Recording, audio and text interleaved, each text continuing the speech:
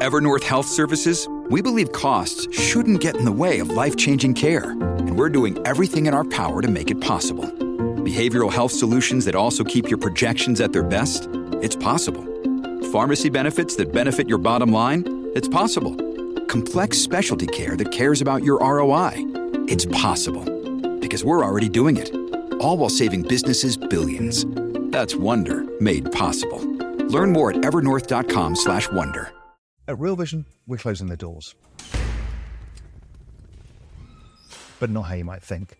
You see, this autumn we're launching the new Real Vision, a platform built around the universal truth that knowledge times tools times network equals success, your success. It's the biggest transformation in our history and brings together everything you need in your journey, from information to knowledge to wisdom, all in one place. That's incredible AI, charting tools, networking, economic data, watch lists, notes, and a whole ton more. We start rolling out to our current members at the end of August, and from August the 15th, we're closing the doors to any new members while we focus on that. But you do have one final chance to get in that door. Until August the 15th, you can level up for a whole quarter of Real Vision just for the price of $20.14. When you go to realvision.com/last chance, you'll see why we chose that price in particular. It's something about Real Vision of old. You'll get to experience the new platform before the general public with no obligation to stay after that 3 months and a price that works out for like $6 a month. It's what you call a no-brainer. Anyway, I hope to see you on Real Vision. It's an incredible community, and my God, this new platform is going to be extraordinary and will change as many lives as possible. That's realvision.com/last chance.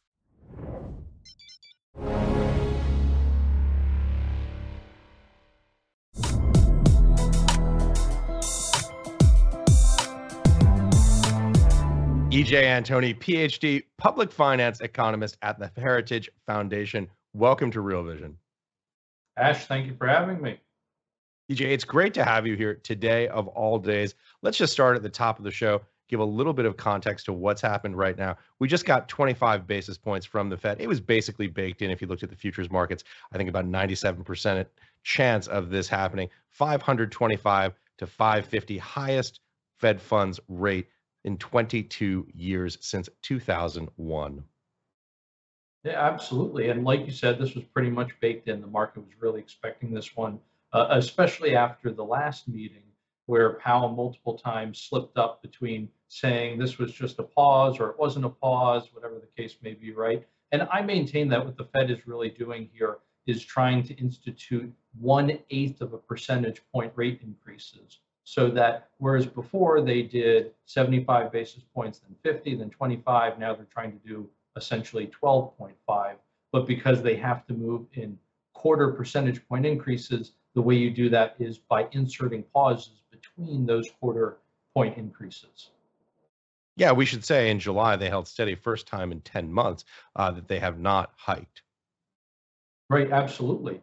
And unfortunately, when you look at things like the forward guidance from the Fed, it has become more or less useless, right? Let's not forget Powell is the same person who promised that the 75 basis point hike was off the table, and then he promptly gave us 4 in a row. So unfortunately, the markets really, I think, don't have a whole lot in terms of when they look into the crystal ball and try to figure out what the Fed is going to do. And so, to a certain extent, did they just guess correctly? Absolutely. But we had a lot of indicators as to what the Fed was going to do. Again, when you look at the slip-ups by Jerome Powell from the last meeting, where he seemed to waffle back and forth and essentially catch himself and try to correct himself as if he was trying not to give forward guidance to the markets. Right. I should say we're here live at 2:30 p.m., about 30 minutes after the Fed hike decision. We're doing the news flow portion of this. This is what you're going to hear on other cable networks. Here's what's going to make this show so different and so special. So EJ and I ran into each other at a dinner a few months ago. We started talking, and I was just struck, EJ, by how deep and comprehensive your view of what's happening at the Fed is. What you're hearing right now on other cable news networks that are covering this story is, the immediate context, what's been happening the last 90 days, what's going to happen the next 90 days. EJ, you've been thinking about this in a deep, comprehensive format, thinking about what's happening in the bigger, broader context with monetary policy, with fiscal policy, and how it intersects with the news flow that we're talking about here today. EJ, give us the big picture. What's the thesis? How do you see these markets? How do you see these broader macroeconomic conditions? Well, unfortunately, when it comes to our broader macroeconomic conditions, taking that last point first, we don't really have a whole lot of good news there, unfortunately. The Fed has really outbacked the nation and really itself into a corner, and the only way out, I think, is going to be pain. And it sounds kind of like a forecast from Clubber Lang, but that's just the unfortunate reality. You can't square the circle of the Fed creating literally trillions upon trillions of dollars for government to spend and not expect any kind of negative consequences with that.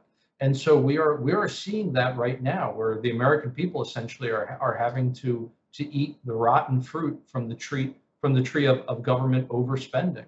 That really began, by the way, not with this administration and not even with the Trump administration, but years ago. It really began with the George W. Bush administration and the bailouts from the global financial crisis. Now, the Obama administration continued that. Trump had his own bailouts in terms of COVID, and then Biden has just been bailing out essentially anything and everything, more or less, both in terms of the fiscal side and also the monetary side. And actually, this might be a good time to bring up the chart on the assets of the Federal Reserve, essentially the Fed's balance sheet. Oftentimes we hear about the Fed's balance sheet, and that's kind of really ethereal, right? People don't understand, what does that mean?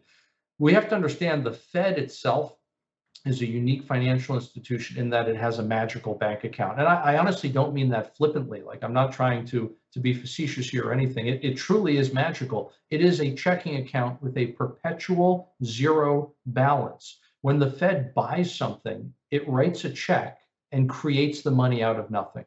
And likewise, when it sells something, the reverse happens.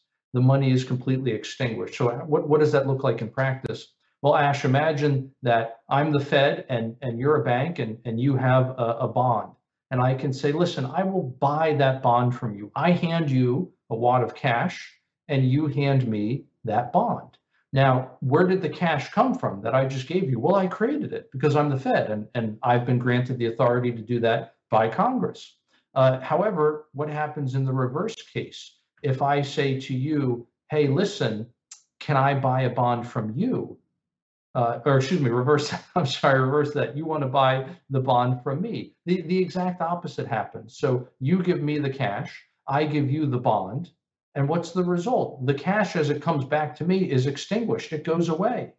And so you can see over time, the Fed's balance sheet has varied wildly as it buys and sells assets. That the first really, really big change in modern history happened when the Fed began its quantitative easing programs, what we call QE.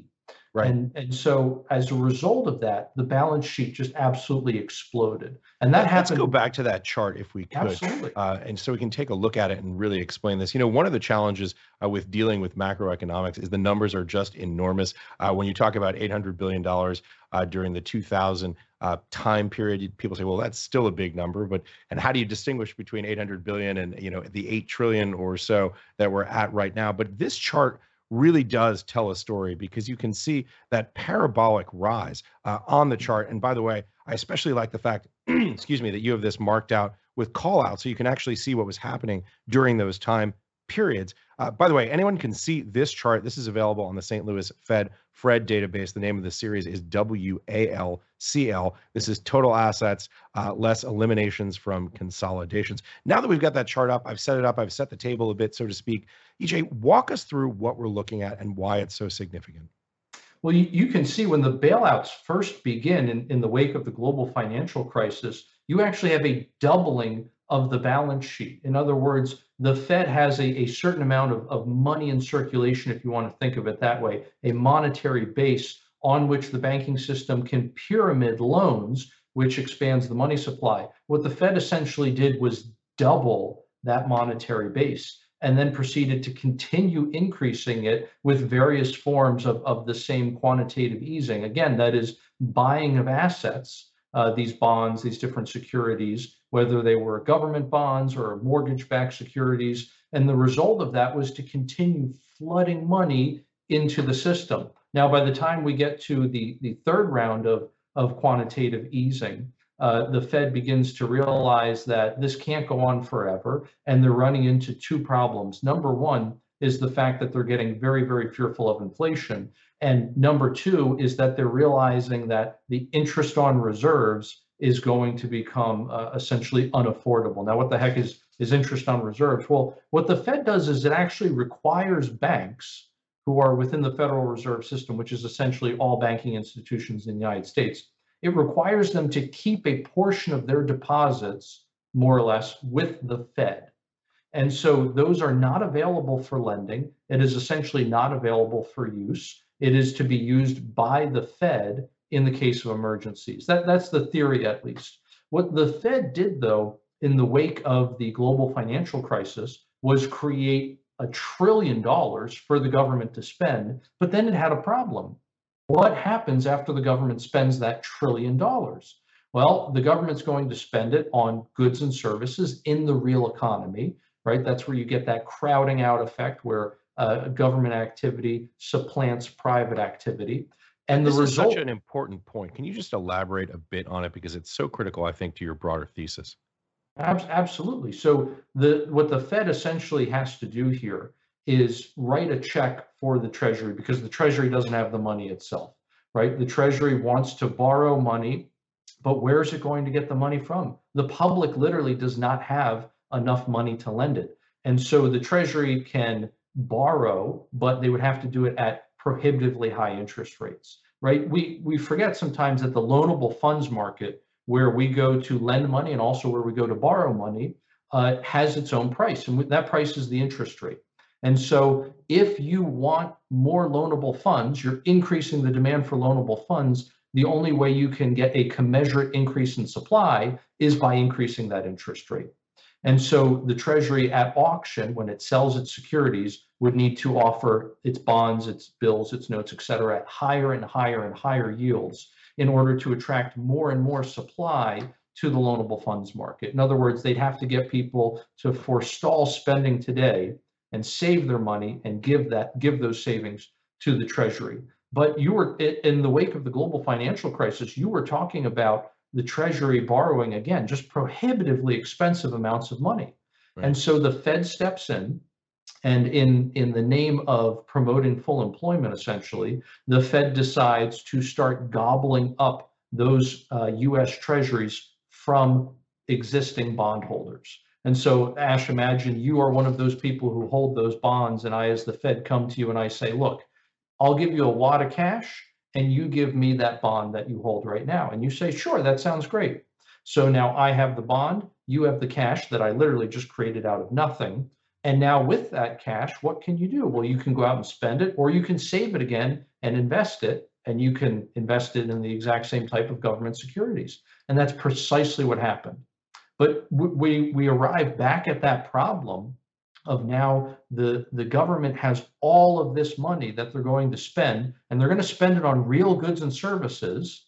And that's going to have two effects. One, it's obviously crowding out private activity, because everything that the government spends and buys is something that the private economy can't buy, can't acquire, and can't use for productive economic activity. But the other big problem is the fact that all of that money is going to work its way into the banking system. So the government is going to spend $1. That dollar is going to go to whoever sold the government whatever they wanted. And that now that person can put that dollar on deposit at a bank, where it can then be lent out. And through the miracle of fractional reserve banking, that expands the money supply.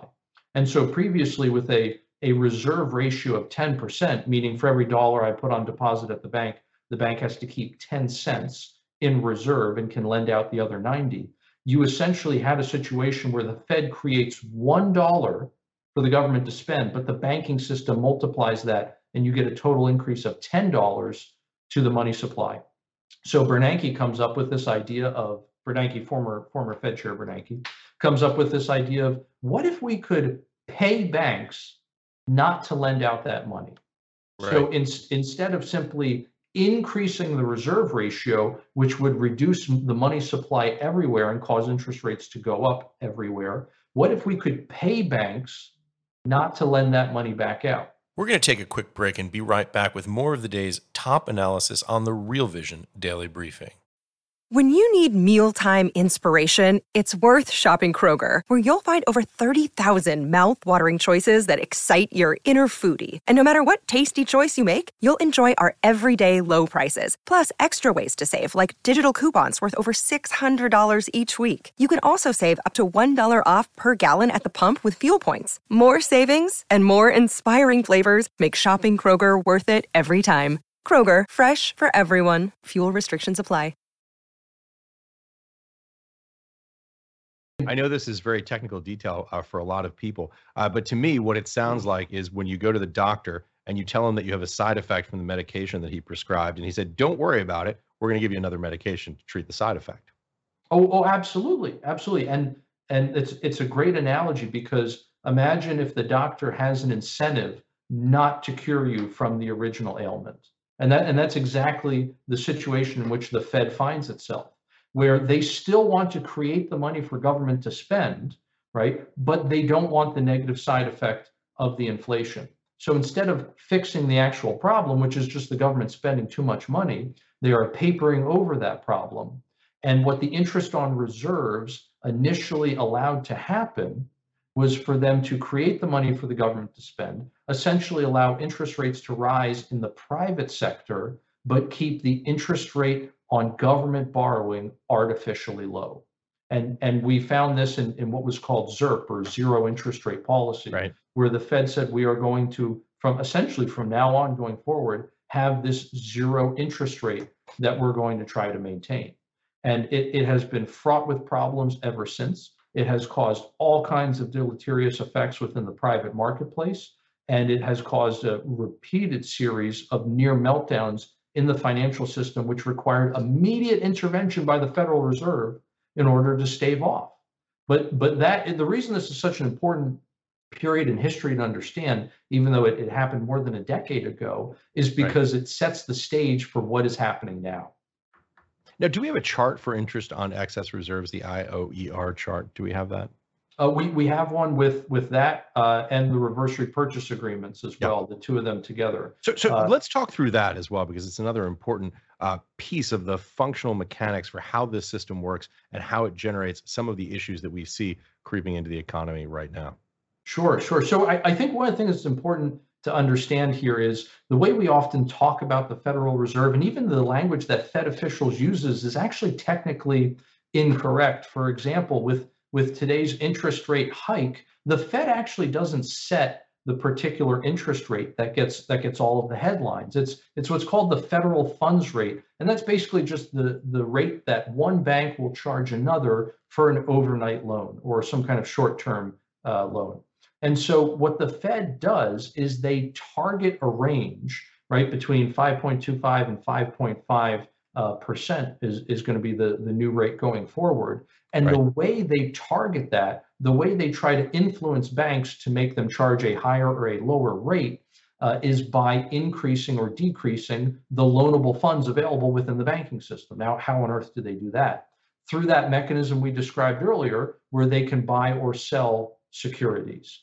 And by doing that, they will increase or decrease the amount of money available for banks to lend to one another. So as that rate starts dropping, for example, the Fed realizes there's not enough demand given the supply of loanable funds. And so we're going to affect one of those two factors, either the supply or the demand, in order to try to increase the rate and bring it back up to where we want it to be. So what normally happens is they use what's called open market operations, which is, again, where they buy or sell those government bonds, or sometimes it's private things like mortgage-backed securities, right? But they can also use something in the case where they need a really quick hit called reverse repurchase agreements and repurchase agreements. Now, what on earth is that? It works just like open market operations, except they are temporary.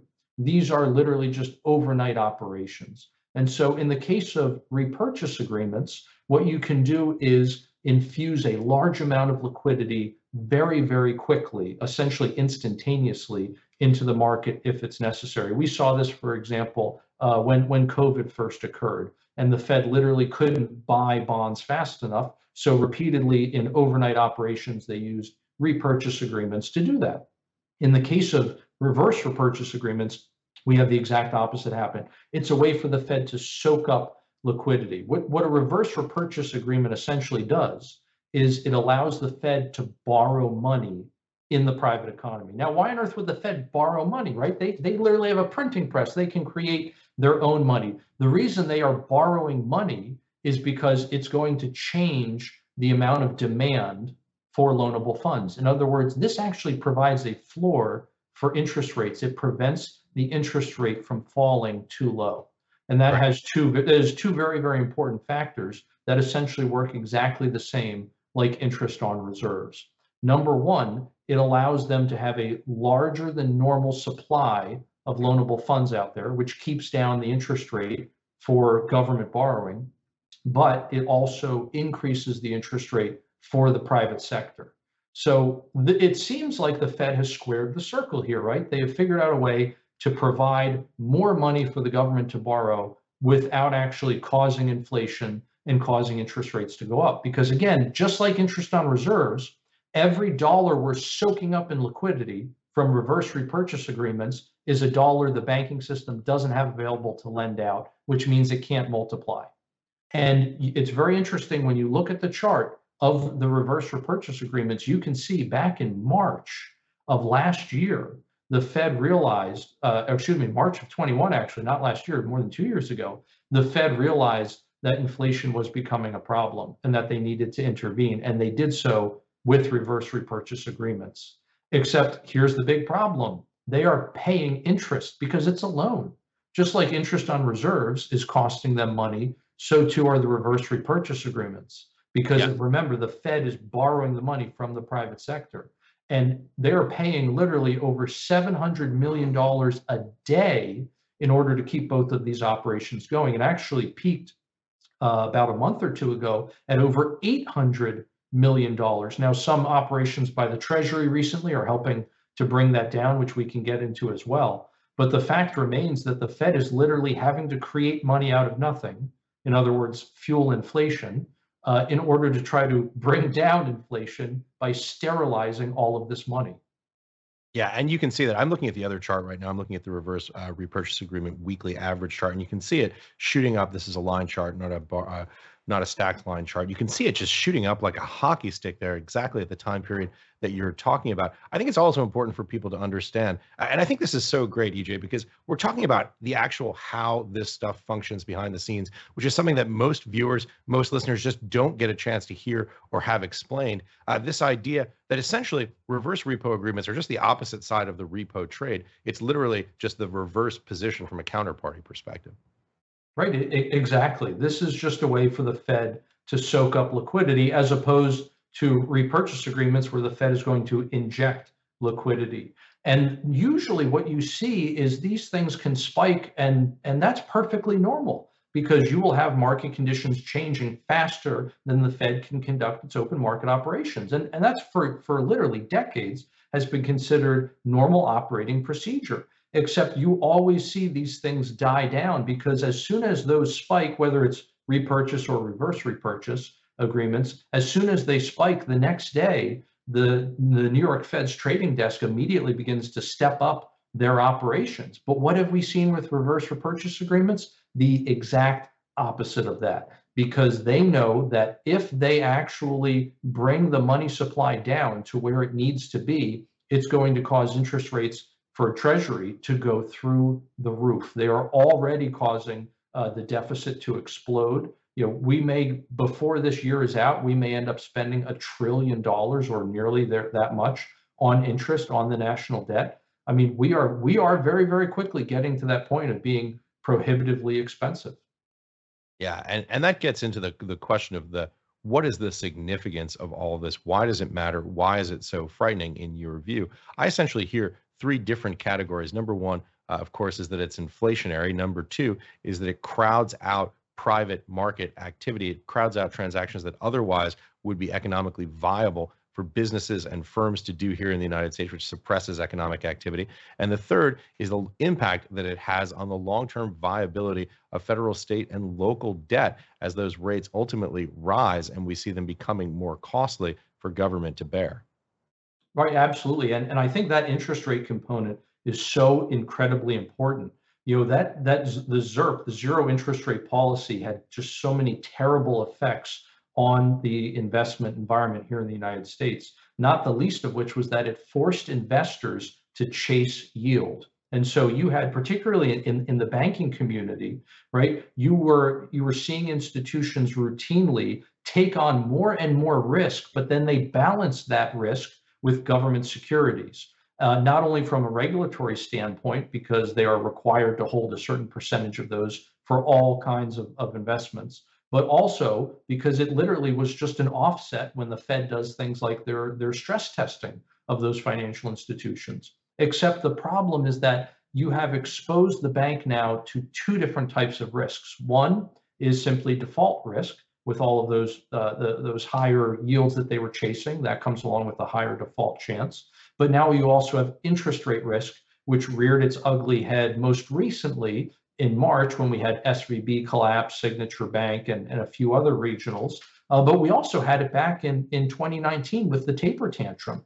One of the things that most people I think missed was the Federal Reserve literally bailing out institutions, mostly hedge funds, to the tune of $500 billion in the fall of 2019. Why? Because basically, shortly after Trump takes office and he appoints Powell gets to the Fed and, believe it or not, starts to do the right thing. He begins to taper off the balance sheet. And so that's where in that first chart, after we've seen a series of spikes from quantitative easing and then a flatlining, after that, it begins to taper off. And once we get to the fall of 2019, we get to some very, very catastrophic events, again, mostly among hedge funds, where people who had been trying to perform interest rate arbitrage get caught on the wrong side of that trade. And instead of allowing the bubble to burst and the fallout to clear out the dead wood in the investment community, the Fed stepped in and literally created $500 billion in order to bail those institutions out. And they undid much of the tapering that had taken place over the previous 2 years. And we've seen now the same thing with the Bank Term Funding Program that happened back in March, where the Fed literally, again, created hundreds of billions of dollars to bail out these institutions. We're going to take another quick break and be right back with more of the day's top analysis on the Real Vision Daily Briefing. This episode is brought to you by Shopify. Whether you're selling a little or a lot, Shopify helps you do your thing, however you cha-ching. From the launch your online shop stage, all the way to the we just hit 1 million orders stage. No matter what stage you're in, Shopify's there to help you grow. Sign up for a $1 per month trial period at shopify.com/special offer, all lowercase. That's shopify.com/special offer.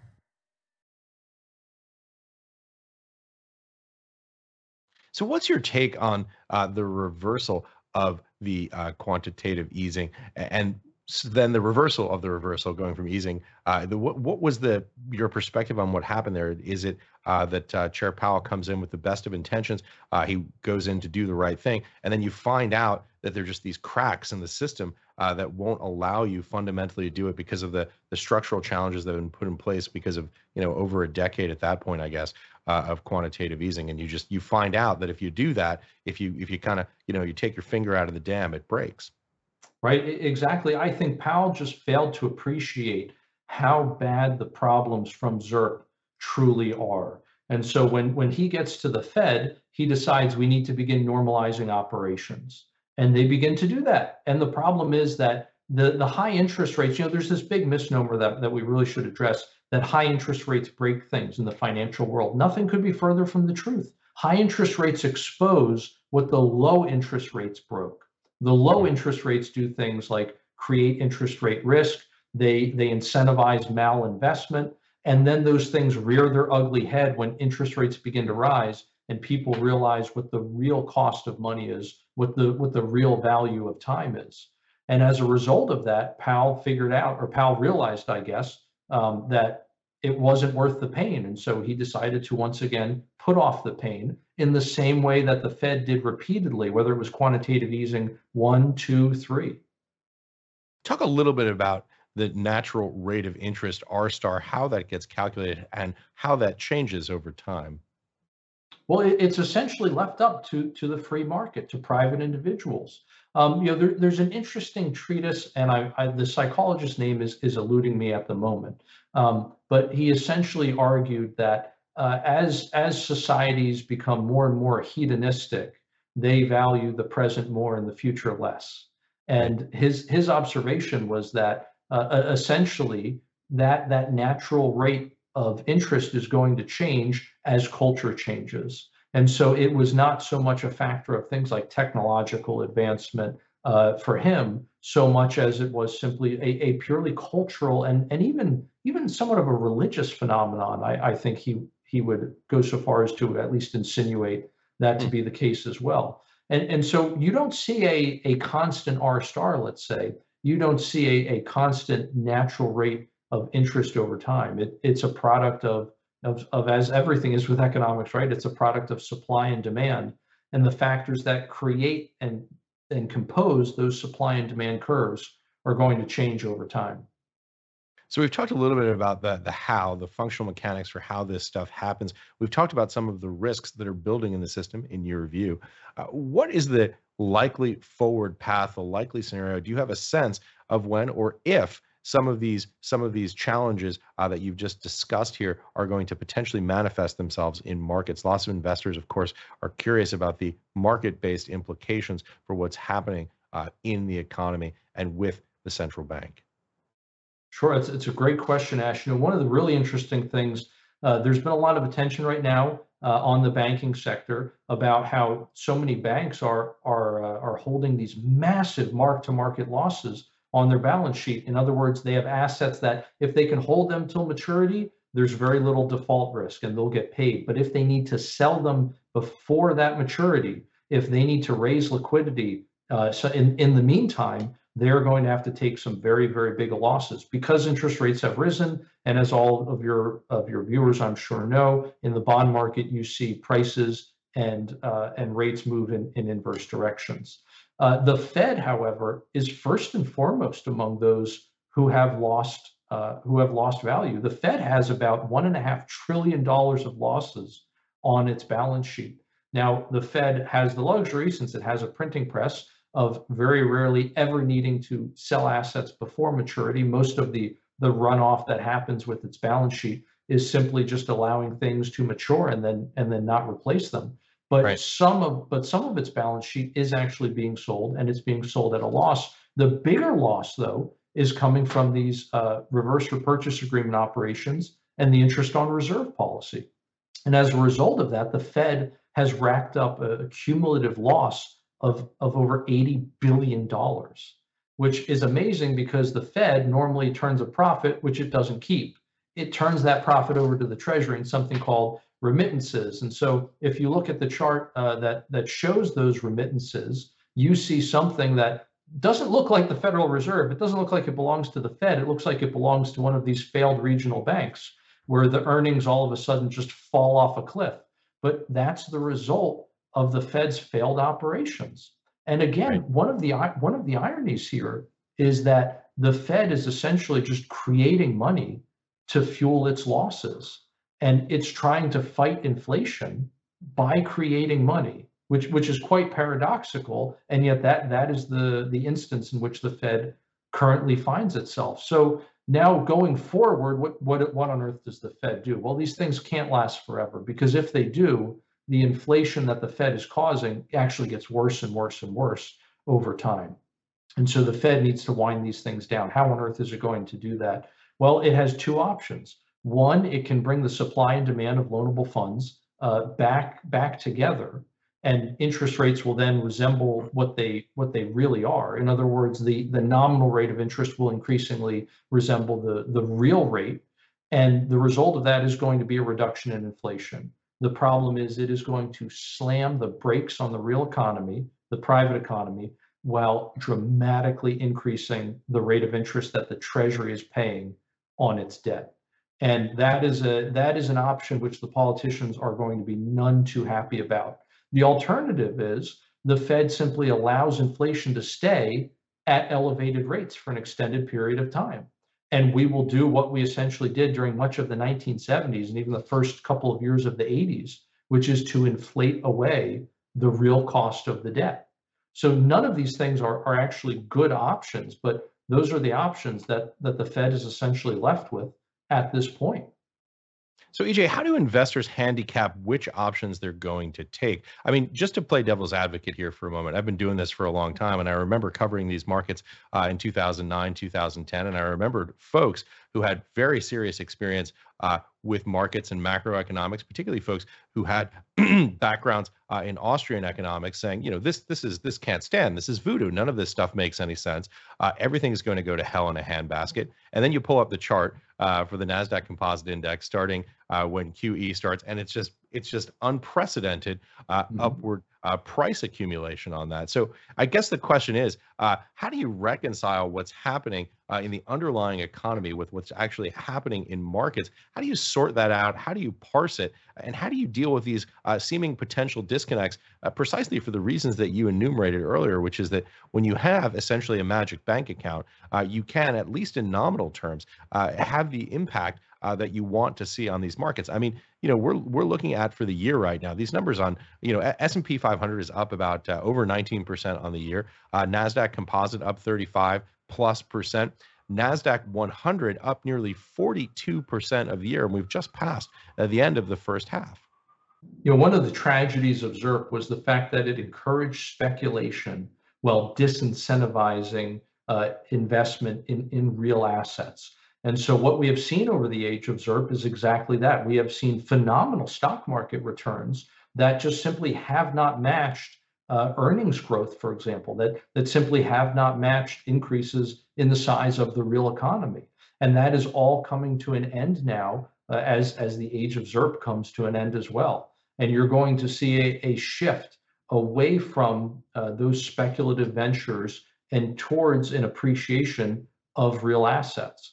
But it's going to be much like, I guess the best way to put it is for the investor, let history be your guide. And so you have to ask, during times when the Fed was trying to fight inflation, there were a lot of price pressures in the economy, and we also had essentially stagnant economic growth. What were the assets that did best? And so investors want to hone in on that period of the late 70s and early 80s and say, okay, where are we today versus during that cycle, right? We just had our 40-year high inflation. It has come down, and now we're moving into the stagnant phase. The Fed is belatedly trying to fight the inflation. And so you can essentially just map it out and say, where are we today versus back then? What are the assets back then that did well? And that's where you want to plow your money into today. Now, one of the differences is the fact that today the borrowings from the Treasury are just escalating at an absolutely just phenomenal pace. And I don't mean that in a good way. That's definitely used in the pejorative sense. But you can see borrowings by the Treasury are rising at such an incredible rate right now that it is eclipsed only by COVID. In the first month, I think it was, I want to say it was April of 2020, was the month when we actually had a higher rate of borrowing. But outside of that, there's literally nothing in history that compares to what we saw when the debt ceiling was suspended. And so you have that added complexity as well. Now, going back to your question of how on earth does that affect the investor, that puts the Fed in a more difficult position. And the reason is that where is the Treasury getting this money from that it's borrowing? Well, it is going to have to get it from one of two places, either from the public or from the Fed. Now, right now, the Fed is drawing down the balance sheet. In other words, it is allowing more treasuries to mature and roll off than it is buying. So that's not an option. At the same time, the Fed is allowing things like reverse repurchase agreements to fall off. And same thing with bank balances. And so it doesn't look like the Fed's going to be any help there, which means the Treasury has to get this from the private economy.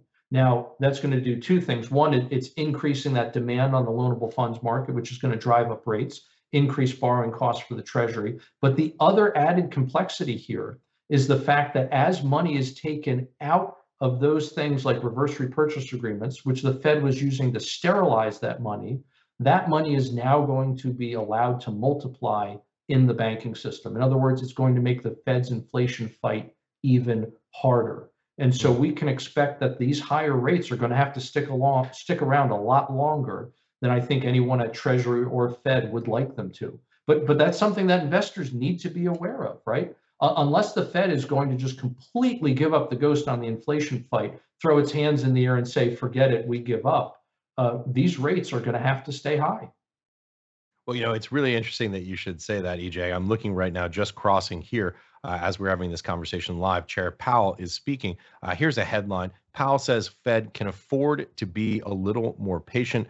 Monetary policy will likely need to be more restrictive for longer, Powell says. Powell says Fed will determine future increases meeting by meeting. So precisely what you were just saying. Right, but of course he's throwing he's throwing a bone there to the people who think that the Fed's going to give up on the inflation fight, right? So once again he's giving himself plenty of wiggle room, I think in both directions. Right. But at the end of the day, investors need to decide for themselves: is the Fed going to be more hawkish or more dovish here? And I don't mean in terms of like, are they going to do another 0.25 percentage point rate increase, or are they going to leave rates where they are? That's not what I'm referring to. You don't need to, I think, engage in that kind of minutia and that kind of guessing game. I just mean, generally speaking, are they going to be okay with continuing 3% inflation, or are they actually going to try to get it back down to the 2% target? And again, that choice has to be made with the background of the activity at the Treasury is creating more inflationary pressure, not less. So something that you were touching on earlier that I found really interesting was essentially, it almost sounded like what you were talking about was a sectoral rotation in U.S. equities. You were talking about moving away from the types of very high growth, long duration tech types of stocks that we've seen that have just been obviously sizzling here as a general rule since the beginning of the pandemic. What do you think that looks like? What are the implications for investors, and how do you sort of frame out what those categories look like in your mind? Well, I think a lot of that is already beginning to unwind itself, right? We're already seeing a lot of those effects where these different companies have already begun, I should say, to position themselves to essentially protect themselves from the interest rate risk to which they were so heavily exposed previously. And things like that are a huge part of what brought down Silicon Valley Bank, for instance, right? You had all of these clients who all of a sudden said, we can't afford to continue rolling over debt at these higher interest rates. And so they needed to withdraw their deposits to immediately begin paying down debt because they couldn't get favorable credit terms anymore. And voila, that's how you get a bank run when 80% of your depositors are doing exactly that, making these massive deposit withdrawals. And so a lot of these businesses are finding themselves in a similar situation where they need to pay down debt instead of rolling it over, where they need to forestall capital expenditures instead of taking on additional debt. It's very interesting, Ash, when you look at the different surveys by the regional Federal Reserve banks, almost universally, you're seeing capital expenditures just fall off a cliff. In other words, businesses are not planning to make these large future investments. Instead, they are essentially taking just enough money to maintain current physical capital levels and not buy anything that's unnecessary. A lot of that has to do with just how uncertain the economic landscape is right now, but it also speaks to the fact that credit is genuinely becoming tighter. So what are the implications? What are the next order effects, and what are you looking to happen going forward based on that thesis? Well, there's a couple of things to think about here, right? One of which is the fact that businesses who have already gone into this by paying off a lot of debt are in great shape. The problem is that's not a lot of businesses, right? When interest rates literally were lower, then the dividend return that you could get on a lot of stocks. What did many businesses do? You had major corporations that were better capitalized than some banks, and yet decided to, instead of using their huge cash balances, take on debt in order to buy back their own stock. Why? Because they got a better rate of return on the dividends that they paid themselves than the interest that they had to pay to the financial institution from which they borrowed the money. So there are not a lot of businesses in that position, but those that were not suckered by those low interest rates are in a great position, and I think are great investments going forward. So what are those opportunities specifically on a sector by sector basis, or just more generally, however you think about where those opportunities are? I think a lot of it has to do, Ash, with looking at real assets, so non-speculative investments. Now, one of the curious things there is that you have a lot of commodities, for example, which are really getting beaten up right now, as people are anticipating demand is just going to just fall off a cliff, more or less, with a global recession. And so those things are more so, you could say the timing on those is much more difficult. The reason being is that if you buy them today, you're very likely buying at elevated rates. The problem is that if you ignore them completely, you're also ignoring the fact that inflation is going to cause them to continue to rise over time. Now, with commodities, obviously, you're looking at a futures market. You're not looking to take delivery of those things. And so if you want to buy over a longer period of time, you're typically not looking at yourself getting directly engaged in those future markets, right? You're looking at different financial instruments that are going to do that for you. But again, I think the best thing to do is to go back in time and to look at that period, late 70s, early 80s, and find the sectors that did the best in the conditions which so mirror ours today financially. And what are some of those sectors, and what's the hypothesis that you apply to it? Is it a value investing framework, and what were those sectors that overperformed during that period? Well, first I'll take the opposite and say the absolute worst were government bonds, right? And a huge reason for that was just because inflation just destroyed the value of those bonds, and inflation lasted much longer than people thought it was going to. Just like the Fed for so long said, oh no, inflation's transitory, there's nothing to worry about. No, it wasn't transitory. It looks like it's here for the long haul. But in terms of things that did very well, hard assets, commodities did very well, housing did very well. Now, I understand that we have a bit of a housing bubble. That's absolutely the case. You can't tell me that is not an asset bubble right now. But at the same time, the Fed has shown just repeatedly, over and over and over again, that they are not going to allow these bubbles to pop completely.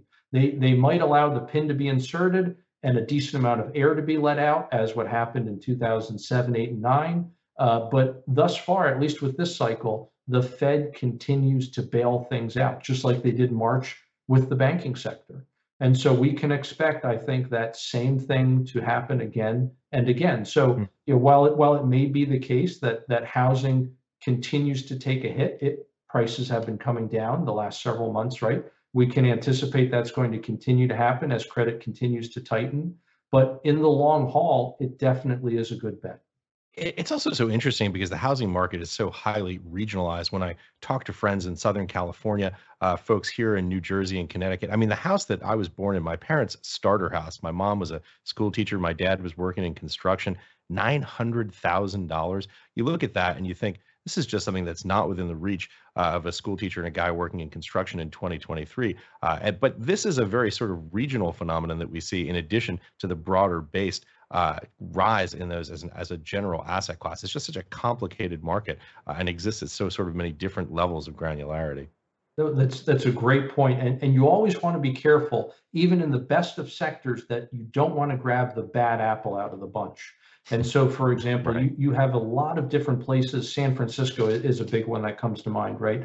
You don't want to grab the one bad apple in the bunch. You don't want to reach in and invest essentially in the one place where there are so many bad policies at the local and state level that essentially are creating its own little catastrophe. Now, at the same time, I wouldn't go and invest in Miami right now either, because that of all the major metros in the United States, that probably is the biggest bubble right now. And so there's, you have both sides of that trade, right? Where you have areas that are greatly depressed right now, but likely to stay that way. And then you have areas that are essentially blown up just way, way too much and will probably come down. It's almost like an inverted barbell, right? You have the bubblicious stuff, and you have the stuff that looks bad for some of the socio-cultural reasons that are happening locally on the ground.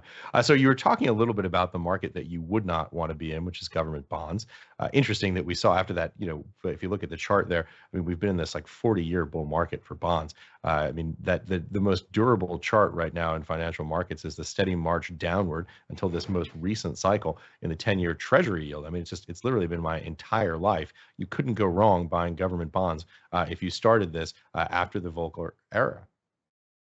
Sure, but again, this is part of the problem with ZIRP, is the fact that these things can't last forever, and when they end catastrophically. And that's Right. exactly what we're seeing right now. You have all these bonds that no one wants to hold, and so everyone is having to sell below par. And this systemic Right. interest rate risk is finally rearing its ugly head. And I would add to that one point, which is, yes, nothing can last forever, but for people in markets, it feels as though it's lasted forever because it's been their entire careers. I mean, we're talking about folks working on Wall Street who are in their 60s now, who have never seen anything but a bull market in government bonds. It's a really, really great point. And when we recall the fact that so many investors, even among institutional investors, are very, very young. I'm talking to people who actually are executing these trades, right? Yeah. Have known nothing but the post-global financial crisis world. Right. And so they essentially have known nothing but a bull market. The Right. closest thing they ever saw was the shakeup that happened again with the taper tantrum towards the end of 2019. But other than that, because I mean, let's be honest, we can throw out COVID. That was a freak thing that had nothing to do with the regular business cycle. So once Right. you remove that from the mix, you're absolutely right. These people know nothing but a bull market, and this is entirely new to them. And they're beginning to realize that the bull market they have known for essentially their whole life has been a tissue fire. Yeah, it's so well said, and this idea of how young the folks who are making those allocation decisions are. They're so young, where if their mom or their dad worked on Wall Street and they asked them about it, they've never seen it either. Absolutely. But this is a really good reminder that tulipomania was a real thing, right? And I'm sure a lot of your listeners have no idea what tulipomania was, but it was many, many years ago in areas of Europe, mostly in the Netherlands, if I remember correctly, where the tulip first came into existence, and you had all kind of breeders, essentially, of tulips, if you want to call them that, where they came up with all these different color combinations. You even had people manage to come up with a black tulip, believe it or not. And for some reason, people thought these things were good investments. They literally were investing in these flowers, and the amount of real goods and services paid for these things was astronomical. I mean, we're talking people were trading years worth of a laborer's wages for a flower. And everyone realized eventually that this was silly, and yet they continued to do it because of the greater fool strategy, which basically means that, look, I know this thing isn't worth what it's selling for, but I'm confident I'll be able to sell it to a greater fool tomorrow who will be willing to pay for more for it than I was today. And that worked for a very long time. And then literally overnight, the bottom fell out of the market, and the market for tulips just was gone. There were literally no buyers. So I want to get to our viewer questions in just a second, because we've got some good ones going on. But I want to ask this final question just to get back to the sectors, thinking about what happened in the 1970s, defensive stocks, consumer staples, healthcare, I believe, essentially any place where you could get revenue at a cheaper valuation did much better, outperformed. What are some of those lessons that you think about as you you set up this context for very much what sounds like a 1970s stagflationary environment? Well, things like energies, utilities, those are also, I think, very good plays in this environment going forward as well, in part because they are so able to pass along costs, right? You're not talking about a business where if the price goes up, the consumer is able to cut back, for example. no, I still need to use a certain amount of energy. Now, can I do things like adjust my thermostat to reduce how much natural gas I'm using? Sure, absolutely. Even things like gasoline, although it's incredibly inelastic in the short term, in the long term, it is pretty elastic in terms of demand. Meaning But new supply can come back on the market in the longer term as price rises. well, but I can also change my behavior over time Right. surprisingly well, right? Although I think the average age of the American vehicle fleet is something like 11 or 12 years right now. But if you give it 5 years, you figure half of the fleet has turned over. Right. And so one of the things that we saw, for example, in the 2010s was as energy prices went up, people began to switch Right. from heavier, less fuel efficient vehicles to lighter, smaller, more fuel efficient ones. Right. And as a result of that, per person, we saw lower gasoline demand. It's But it's so interesting that these markets that are essentially in the short term very inelastic become longer term elastic. You think, well, maybe that Cadillac Escalade is not such a great idea if I'm paying $6 a gallon for gas. Maybe I'll get the Honda Accord hybrid. right, exactly. But there's only so much that you can do that when it comes to utilities, when it comes to energy, right? There's only so much that I can reduce my energy consumption Right. before I get to a point where I would just rather cut back somewhere else, right? So something like a restaurant, for example, where I can choose not to eat out, I can eat at home and save money there. I would rather do that than have to run around shutting all the lights off in my home or not turning the lights on at all, let's say. Right. So again, I think things like energy and utilities, I would throw those in with some of the other things that we would consider the consumer staples. Okay, here's a question that comes to us from D. Gardner.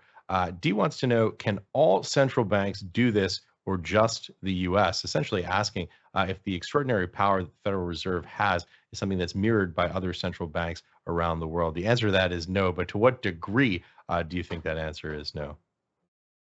That's a really, really good question. I think a lot of it has to do with the fact that the United States dollar is still the reserve currency of the world. Now that's getting a little perilous, right? We are doing it, it's as if we're doing our level best to destroy the dollar as the reserve currency of the world right now. But the fact is it remains so. And one of the things that has allowed the Fed to do is actually export inflation in much the same way that the British did in the interwar period when they foisted the pound sterling standard, I should say the pound sterling exchange standard on continental Europe. And so as the rest of the world uses dollars, as they use them for settling international trade or for maintaining reserve balances, whatever the case may be, the fact of the matter is that as the Fed reduces the value of the dollar by creating more of it, it is reducing the value of the dollar, not just of dollars held domestically, but internationally as well. And so it is essentially a way that the Fed can tax the world in order to help pay for those unfunded Treasury expenditures. So the Fed does have that unique power, which a lot of central banks around the world just simply don't. They don't have anything like that. Next question comes to us from Timothy Harris, who wants to know a little bit more about the difference between reverse repo and reverse purchasing. Oh, that's a really, really good question. Essentially, when we're talking about the repo market, right, these are strictly short-term loans. So this is something that the Fed is doing theoretically just so it can buy time for open market operations to catch up, right? So this is not something that is supposed to go on in perpetuity, right? But the Fed is allowing it to do so in this instance because, again, it's trying to square that circle of creating money for the government to spend without causing the commensurate inflation.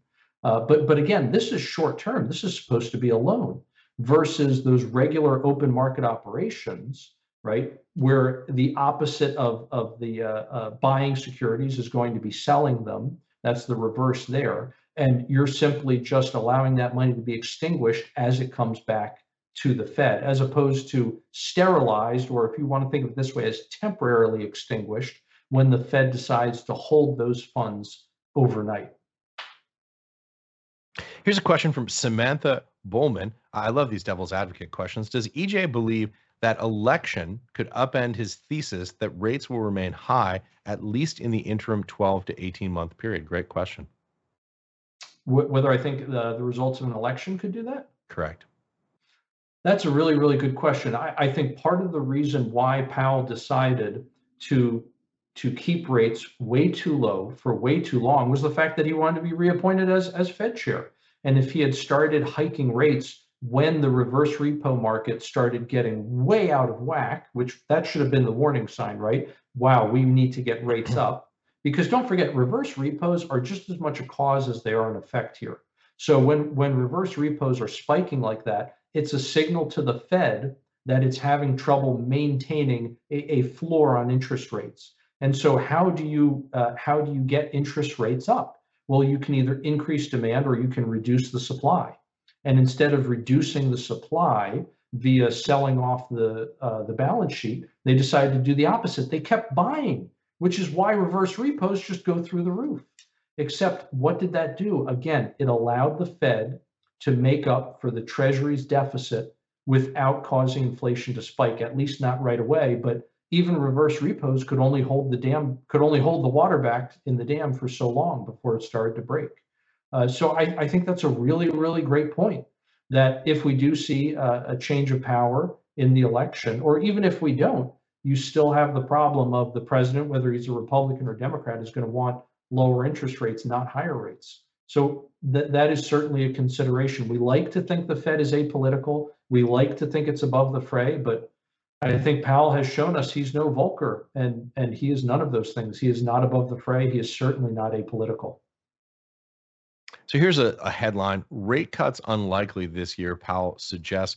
Downside to not curbing inflation outweigh the short-term pains, Powell says.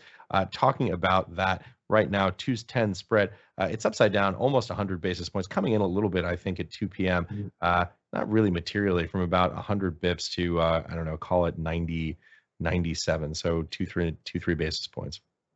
Yeah, one of the really interesting things, though, Ash, with the yield curve, I think people are absolutely right to look at that as a recession indicator. But one of the things that's often missed about that is that the yield curve doesn't continue dropping usually into the recession. It actually begins to normalize before the recession hits, and it typically returns to parity actually before we actually are officially in recession, right? So, meaning when NBER retrospectively dates it, that's when you see it actually coming back to being normalized and, in fact, positive. Right, exactly. So as we continue to see that yield curve steepen, as we continue to see things get worse in that way, at this point, I don't anticipate the recession is actually going to again officially begin until December, at the earliest at this point. So EJ, we've been going now for about an hour. What have we missed? What other points did you want to talk about that you think is important for our listeners and viewers to understand? Well, I think one of the things that we often miss right now, because the Fed keeps talking about getting us back down to 2%, and a lot of people in the administration have been saying we're trending down towards 2%. By the way, it's not just the administration. There are a whole host of conservative economists, if you want to call them that, who have been saying the same thing, right? We're trending back down to 2%. I actually just had lunch a few days ago with a chief economist of one of the 5 biggest banks in the country. And he thinks we are absolutely trending down towards 2%. And then I showed him one chart, and he immediately got worried. And it's the chart that shows the CPI, how if you look at essentially both the Obama and the Trump years together, you have less than a 2% annualized inflation rate. In other words, inflation was more or less not a problem. However, right after Joe Biden gets into office, as a result of the spending, both from his administration as well as how Donald Trump primed the pump with all the spending under his administration and the purchase of government securities by the Fed in 2020, you see inflation just explode, and it's over an 8% annualized rate. That all ends around July of last year, when all of a sudden inflation begins to take a totally different trajectory, in large part because the Fed changes its behavior. But prices have not been rising at an annualized 2% rate, rather a 3% rate. In other words, as the months that are dropping off from that 8.5% annualized period, As those become fewer and fewer and fewer, the number is going down and down and down, the number in this case being the annual rate of inflation. But it hasn't been approaching 2%. It's been approaching 3%. And the scary thing is there's no sign going forward that it's going to go down further. In other words, we seem to be stuck here at this 3%. That seems to be the new trend, which actually makes sense, right? At least from a theoretical perspective, that certainly tracks perfectly because government is spending and borrowing and continuing to print so much more money now than they were during those pre-pandemic years. So in a lot of ways, it makes sense that inflation is 50% worse. Yeah, one of the things I really admire about you is there's no red team, blue team. It's just the data are what the data are, and bad decision making has no party. Right, absolutely. And actually, that is, I think, probably the main reason why monetary policy is far and away my favorite branch of economics. Is exactly what you just said. Money has no political allegiance, right? A dollar bill doesn't care if it's in a Democrat's pocket or a Republican's pocket. And whether the Republican or the Democrat spends that money, it has the exact same economic effects. It has the exact same impact on inflation, on supply and demand. It doesn't matter in any way whatsoever. EJ, this has been a fantastic conversation. Your first time on the Real Vision platform. I have the feeling this is going to be the beginning of a beautiful friendship. We'd love to have you back to continue this conversation. Before you go, final thoughts, key takeaways that you'd like to leave our viewers and our listeners with from this conversation. One of the things is that you can never, ever expect to get something out of nothing. And anytime you are promised that, you should immediately have your spider sense up, if you want to call it that, because you are being sold a bill of goods. Look, the sins of the past always catch up with you, be they moral or monetary. And what we are seeing today is all of those monetary sins catch up to us. And we are having to pay the price of what we should have paid for in the past. And now, as we see, for example, the debt ceiling being suspended and Treasury going on what is essentially a $1 trillion borrowing spree, the Fed's attempt to keep all of the monsters it created at bay are becoming that much more difficult. And although it's good that the Treasury is not borrowing out of bank deposits, because that would exacerbate the bank failures that we saw earlier in the year, instead, where the money is coming from is mostly, it's about 90% coming from reverse repos. And so you're taking money that was sitting there idle, but sterilized and not expanding the money supply. And now it's going to go out, buy Treasury borrowing and spending it into the private economy. And the result of that is going to be more inflation, which means, again, the Fed is going to have to slam on the brakes harder. And it never would have had to do this. The Fed never would have had to cause all of the problems it is causing today had it not caused the problems it did starting way back in 2007, 8, and 9, when it first went down this wrong road of zero interest rates, which it has continued up until just a short while ago. EJ Antoni, fantastic way to end this conversation, marrying the news flow that we got today with the broader, bigger picture and explaining those functional mechanics, talking about the risks and as well as the opportunities, the investment thesis in U.S. equities and elsewhere. Fantastic conversation. Thank you again for joining us. No, Ash, thank you for having me. Well, we'll have you back really soon. This was a great one. Thank you, sir. I look forward to it. Thank you for watching, everyone.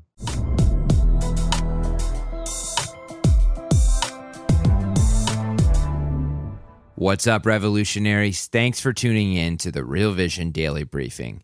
For more content like this, head over to realvision.com and get unfiltered access to the very best, brightest, and biggest names in finance.